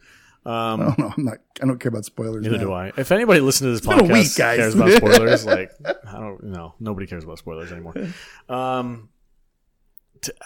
It was all right. I thought it was okay. I liked seeing Sir Patrick Stewart back. The setup for the show and the premise of it is intriguing. I like that they're bringing this whole this Data coming back from the dead kind of a thing element going with his daughter. It was all right. It got me interested in what the story is going to be. It wasn't perfect. There were some odd moments. I think we were talking about earlier with the young girl Daj. She was Dodge Badaj. I felt like not necessarily the writing of the dialogue, but just her delivery of it seemed a little stiff. So I don't know if she's like a new actress or something like that, but I was kind of like, she definitely wasn't as polished as somebody like Sir Patrick Stewart. So I think that's why it was so noticeable. But I really liked. Okay, so the biggest thing that I liked about this was in one episode, they had to catch us up on 20 years of what had happened, why Picard was in the situation that he was in. And instead of doing some like kind of like weird dialogue dump between him and somebody that he was friends with, they set up this whole interview thing where the Fox News Network comes to his house and does an interview with Picard. Federation and News the Federation Network. News. FNN. FNN. They came to his house and they did an interview as part of like an homage to his. It was like 10-year anniversary of or 20-year anniversary or something. 20-year anniversary of the supernova. So I felt like that. So old. I felt like that was a clever way of catching the audience up on what had happened and what the show was going to be about. I enjoyed that aspect of it, and I liked how the reporter was just a total piece of shit and like reneged on their deal. Oh, I got you, old man. Yeah, I was like, oh man, they're really going for this whole like negative reporter aspect thing. I thought that was pretty funny. That whole scene was probably the best scene in the episode. Yeah, because that felt like the most vintage Picard, where she's like, she's like, Romulan lives, and he's like, no, just lives. Yeah, I mean that's vintage Picard. At least like it served his purpose and got us caught up on what was supposed to be going on, and even though none of it made sense. Here we go, Poopy Pants McGrath over here. Why don't you describe what your feelings are on this episode as quickly as you can? Yes, Lord Incel. Tell us what's King going on. Incel. King Incel. Get it right, peasant. Okay. I enjoyed the episode. Like all the stuff with Picard on screen was pretty solid. It's just nice seeing Patrick Stewart playing the character again. For sure. But I felt like everything with Dodge was just a mess, and none of it made sense. The writing, you could tell that this thing was reshot to crap 12 times over, simply because the writing for the show is so uneven. And you can tell that a lot of the people writing for this didn't seem to understand Star Trek or science or basic physics, the power of math, people. Yeah. I mean, the whole carryover stuff from like the J.J. Abrams decisions from the movies, that stuff didn't make any inherent sense. So like, of course, you're talking about the supernova like happening suddenly. Yeah. Like supernovas don't just happen. Yeah. Well, this supernova didn't just happen either. They knew it was coming. That's why they had time to build a fleet. But they had a yellow sun. Like typically supernovas happen over the course of billions of years, and they happen when a red giant explodes. But TV show. Otherwise we wouldn't have a show. Well, hold on a sec, because Star Trek has always been, kind of almost hard science fiction in the sense that the fan base appreciates it being handling scientific matters very realistically. This is true. Yeah, and so when J.J. Abrams took over, we know J.J. Abrams, he's like, fuck that shit, and he's just like, I'm going to do what I want to do, even though it doesn't make any sense. So you're basically insulting the hardcore Star Trek fan base I don't know by if ignoring science. I mean, they've always been loosely based on some actual scientific theories and things, for sure. There are basic writing tools that you can utilize to make this make sense. Like you could say, we don't know why the Romulan star, which is a yellow giant, suddenly went supernova. We'll probably never know, but it did. It was a weird thing that happened. We still might get that though. That was my point when we were talking online. I'm like, there was only one episode. I'm not dealing with what we might get because I have no. I mean, like if you look at Discovery, they did the same crap where they just completely ignored science. So I'm just dealing with what we did get. I think, but Star Trek fans in particular have a hard time dealing with stuff like this because they want to have an answer for everything. Leaving all that aside, though, leaving all the science irregular inconsistencies aside, okay? There were two things about this episode that just drove me up the wall. The first was that it seems to negate the primary theme of Star Trek, which is a hopeful vision of humanity, where they basically relegate the Federation into like this xenophobic organization that is closed off and doesn't want to help people, and kind of abandoning the mission of, the betterment of all species. I mean, it's kind of like the United Nations suddenly saying like, we don't like any other countries, like it just doesn't make sense because the Federation is made up of so many different species that the idea that it suddenly becomes xenophobic doesn't make any sense. And they've made peace with other enemies in the past. So why is there all this prejudice against the Romulans? Like none of that made sense to me. I really don't have an issue with that for the most part, because Trek. This isn't the first time Star Trek has dabbled with that theme. Star Trek 6: Undiscovered Country, the whole opening scene of that was about Starfleet contemplating opening up a dialogue with the Klingons, because the same thing happened. Their homeworld or whatever. You literally got blown had up. the Federation agreeing to help evacuate the Romulan homeworld, and then because they're attacked by synthetics, they cancel that plan. And so Picard has to go rogue and try to organize this last-minute fleet, the Dunkirk brigade, to try to save as many Romulans as they can before this thing goes supernova. And so, like, none of this makes sense, especially from the perspective of a longtime Star Trek fan who has seen the ideals of the Federation. And, like, the whole theme of Star Trek that I think has made it stand the test of time is this hopeful vision of humanity where we can get past prejudices, we can get past pettiness and stuff like that, and look at things from a more pure and optimistic and hopeful standpoint. I feel like Kurtzman Trek has just chucked that theme out the window. Because the people who are writing this show are living in this world and are obviously lean in one particular direction politically, and it's what is it they call it, Trump derangement syndrome or something like that, where it's like it's just all encompassing. Everything you do has to have this backhanded slap at President Donald Trump. Like, that's just how their mind works. So they are injecting this kind of mentality into these shows, and it's rubbing a lot of people the wrong way, because that's not what Star Trek used to be. It used to be pretty, I mean, they did dabble in a lot of situations like Matt mentioned. Like, there's always Star Trek. Go ahead. I literally just watched an episode of DS9 2 days ago, and I don't remember, it's first or second season, and it was the first episode of the Maquis arc. Okay. And Sisko literally has a speech where he says, the Federation back on Earth, they live in this world where there's no poverty, there's no need for money, everything's perfect. But that's not the real world. That's not how people outside of planet Earth live. And, and to me, the whole concept of the Federation and their perfect little world, I think that needs to be dabbled with and tweaked sometimes, needs to be looked at in some different ways. So I don't really have a problem with this approach. I mean, Picard or Patrick Stewart's this is our answer to Brexit and the Trump derangement syndrome and all this kind of stuff. It doesn't bug me a whole lot, because I feel like this is just an ongoing theme that's been touched on before, and it's going to be touched on again. It's just like nothing's perfect, and the weird socialist everybody's kumbaya world of Star Trek, the Roddenberry world. It's a nice pipe dream. It's not real. Well, that was I don't think it's ever going to be real. That was kind of because the point of it, though, right? Human beings are human beings. And the idea of it is that we rose above that mentality, and we're like, no, we're better than that. We're going to strive to be better than that. I mean, the whole first episode of The Next Generation, it was the trial of humanity, and if you listen to Picard's defense in that, like that encapsulates what Star Trek is supposed to be. Yeah, but more so than just abandoning the theme outright, it was just the bad writing in this episode. like everything when it came to Daj was just terribly done. It was very from a structural perspective, from a dialogue perspective. Like when she shows up at Picard's vineyard and she's like, I just killed 4 people, and he's like, have some tea. Security.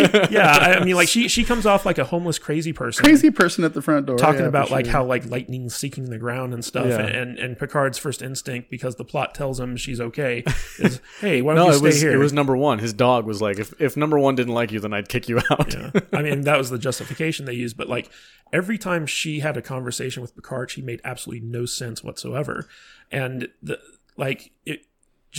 okay, so I know that we don't have time to get into this, but we're going to do it anyway. There's this thing called narrative congruence, or are we going to school now? Like yes. Okay.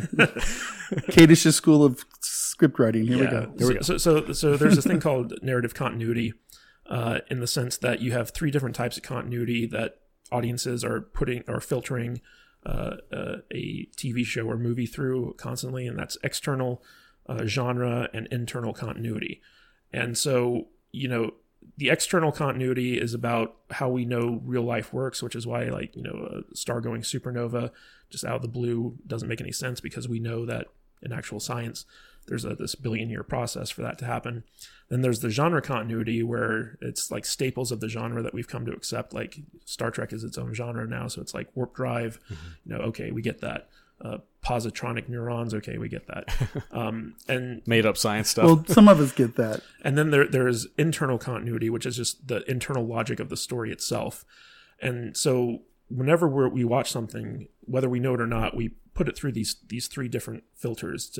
And it's basically these three filters combine to create the narrative logic of the story that we're watching. And when that logic is violated in some way, shape, or form, our suspension of disbelief halts and we're taken out of the movie or the story that we're watching. And so if you look at what happens with Daj, so she's attacked by 3 men in her apartment who end up killing her boyfriend, and all of a sudden she's on the run. But if you think about it from a logical perspective, it's like, what would you do if you were just attacked in your home and you defeated the attackers and someone you love died? You would call the police, right?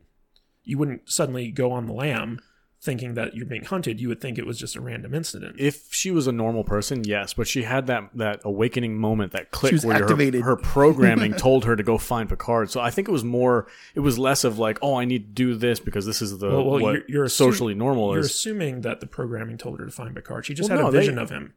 She didn't know what his name was. She said it, though. She said, for whatever reason, I needed to come and find you. That was part of the dialogue. Once she saw him on TV, yes, that became true. But before that, she didn't know who he was. She just had this vision of him. But the whole idea that, you would think that the first thing she would do, if she did feel she was in danger and she had to go on the lam, would be to call her parents. And that scene came after she went and found Picard, accepted his safety, his offer of safety, and then ran away from it. Like from a narrative standpoint, like she finds him, he takes her in, she leaves, and then she comes back, and it makes no sense from a narrative writing perspective. Usually the way these things work is, the correct way that this should have worked from a writing perspective was that she seeks out Picard. I love it when you do this. Yeah, this is awesome. She seeks out Picard. Picard refuses her. He thinks she's crazy. Then in the process of refusing her, something happens that changes his mind. Like maybe she gets attacked at the vineyard. And so he realizes she's in danger and he wants to help her, but now she's on the run. And so he has to go seek her out because he feels guilty for rejecting her. And then he eventually catches up with her, in San Francisco or whatever, and convinces her that he wants to help her. And so that is narratively from a writing perspective. So here's my question. So Matt just fixed the whole script in 30 seconds. Yeah. Why are these people that are being paid to write this show and produce this show, why can't they figure this out? Well, you mentioned it felt like it was reshot. Yeah, I think what happened is they originally had it a certain way. Maybe like for instance, that fight on the rooftop towards the end, they had to have that in there because that was their big set piece. So when they had to go back and do reshoots, they had to figure out a way to keep that in there, but still lead up to it in a way that somewhat made sense. Yeah. And like I told you guys, like if you're not thinking about this stuff too hard, especially from a narrative perspective, the show probably flows just fine. Yeah. But this is stuff that to me, like when I'm watching it, it completely takes me out of the story because it's just so poorly done from a craft perspective. But you're special. No, No, I'm serious. He can't help but look at a show like this and not let his brain pick it apart. My wife, for me, I got to do that on the second viewing because the first viewing I watched this show, I liked it. It was great. I had a good time with it. I go, all right, we got some cool Star Trek again. The second time through, it's like I lowered my score a little bit because the stuff with Dodge was kind of clunky and it didn't make a lot of sense. But most people out there don't have Kadish's brain. Yeah. And they're not going to care about why can she jump 50 yards or what's a positronic neuron. The hardcore Trekkies are going to not like that stuff. They're going or they will maybe. I don't know. But there's way more people that's watching this show than just digest it and move on. Yeah. But yeah, I get what you're saying. I mean, it comes totally down to the Kurtzman era, just lack of talent in the writer's room. Like we saw it with 2 seasons of Discovery where, as soon as I turned off my critical brain, I was like, this is going to be stupid. So I'm just going to sit back and watch it and take what comes. Like, I enjoyed it a lot more because I knew how bad it was. And with Picard, like I said, on my first viewing, I enjoyed it. I knew there were problems with it, but like, I wasn't too critical. And upon further viewing, the flaws in this just popped out at me. And it really comes down to the chaos that has been going on in the Kurtzman writers' rooms for these series. And I feel like he's Kathleen Kennedy light in that sense, where he just doesn't know how to put together a good group of writers to tell a good story. And especially like when I got CBS All Access to watch Picard, I also started watching this other show on CBS All Access called Evil, which is by the creators of The Good Wife and Brain Dead, which was a fantastic show. And it's also got Rockne S. O'Bannon, who did Farscape, involved in it. And that show, compared to Picard in terms of writing, is like night and day, because the writing on Evil was so good and so well done that, it just made me even more critical of Picard, because, I had something to contrast it up against on the exact same network. Yeah. So I just feel like we're going to get more of the bad writing on Picard coming down the line, but the nostalgia and Patrick Stewart kind of saves it. Yeah. It's quite possible. I was like, there was definitely some nostalgia bugs going on in my brain. And, I try not to judge series on first episodes, unlike, Avenue 5, which I was like, eh. But, there's not a single piece of Star Trek out there that I haven't seen. I'm not going to not watch this show. This, they've got me, whether they want me or not. And good or bad, just like Discovery. Terrible show. I'm still going to watch every episode. They've got you whether you want to or not. Yeah, they do. That's very true. But I'm looking forward to what we do. I want to see the callbacks. I want to see, before this run is done, I want to see cameos at least by everybody that's in that old show. I want to see Crusher. Right. I want to see LaForge. I want to see people that are on the other shows. I want to see Dax or Odo's dead now, but let's make it a fun Star Trek. Make it a show for us guys that grew up in the 80s and the 90s that watched Star Trek back then. Give us our show. I think it definitely has potential. I hope, like, Kay just makes some solid points, of course, as he always does. I hope that they tighten the belt a little bit and get their game on and write something that's really, really fun. But because they have the DNA, they have the ingredients that they need to make this amazing. And it's like I hear a lot of people saying, it's like, well, it doesn't look like Star Trek. It's like, it's 20 years later. 20 years later. Yeah. That's what the Orville's for. That doesn't bother me. If you want cardboard sets and doors that are opening by guys in the walls and shit, watch the Orville. And that's a great show too. I love the Orville. Yeah. But this is new era Star Trek, and I like that they've upped their production value a little bit, even if the scripts aren't that great yet. Yeah, the whole thing was shot in widescreen too. Yeah. It looked good. It's a pretty show. Good. About 2 hours. We have one patron question from Nick. We got to get in real quick. Just one answer.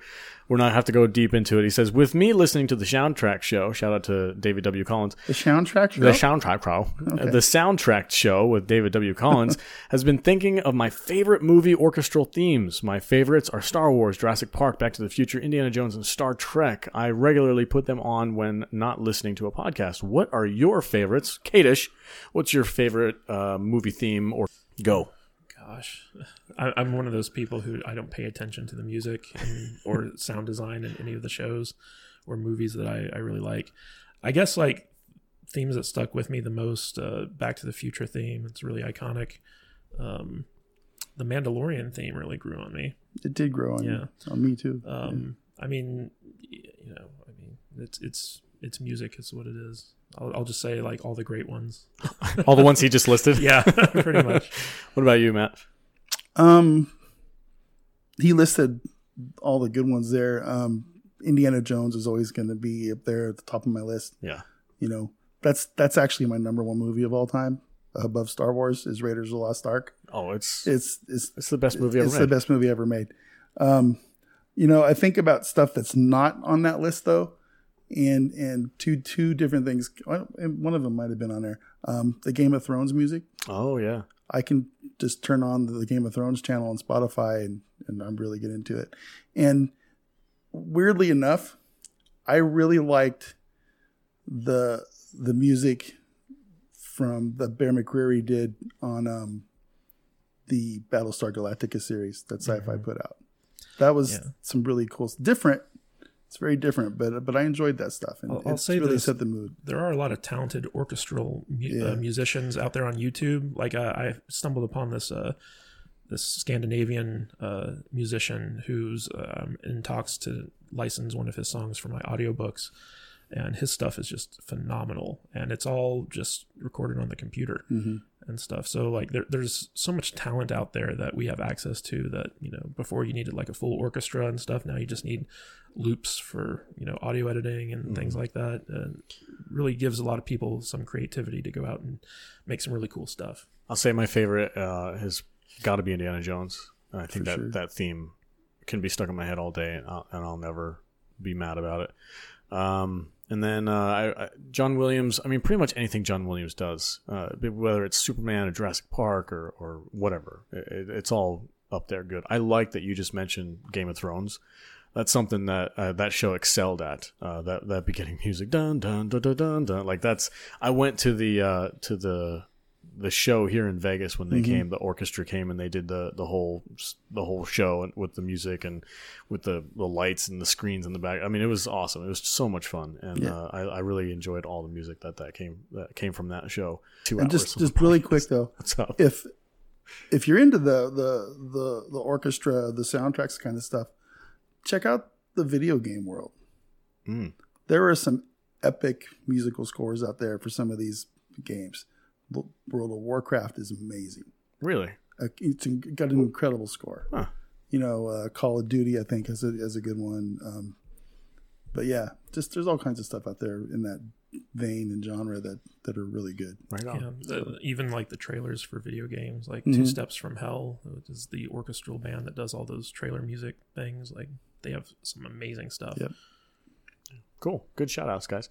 If you guys are interested in listening more about the inner workings of John Williams and his work with all these iconic movies, go check out the Soundtrack Show with David W. Collins. It will make a grown man cry. I've teared up almost every single episode, whether it was Star Wars or Indiana Jones or Back to the Future, when he breaks down the music and you hear it and he's talking about what it means and the behind the scenes reasons why this music speaks to us. It's incredible. So he's doing the Lord's work. Go listen to his podcast. And that's it for us today. That's our 2-hour long podcast. I think we picked too many subjects. Thank you guys for listening. I hope you enjoyed it. And we'll talk to you guys next week. Do you want to do shout outs for your Twitters? At Matt Vader 74. At Matthew Kadish. Hey, Alex. Yes. Where can I get some really great body scrub?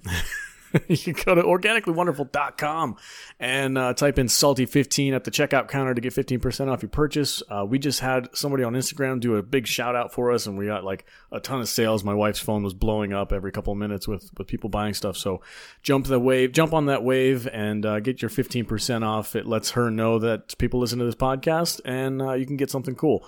You can also go to Teespring/Salty Nerd Podcast to get some of our merchandise. We've got stickers, we've got mugs, we've got t-shirts, all kinds of cool stuff there, and we would love to have you guys support the channel by wearing some of our stuff or becoming a patron.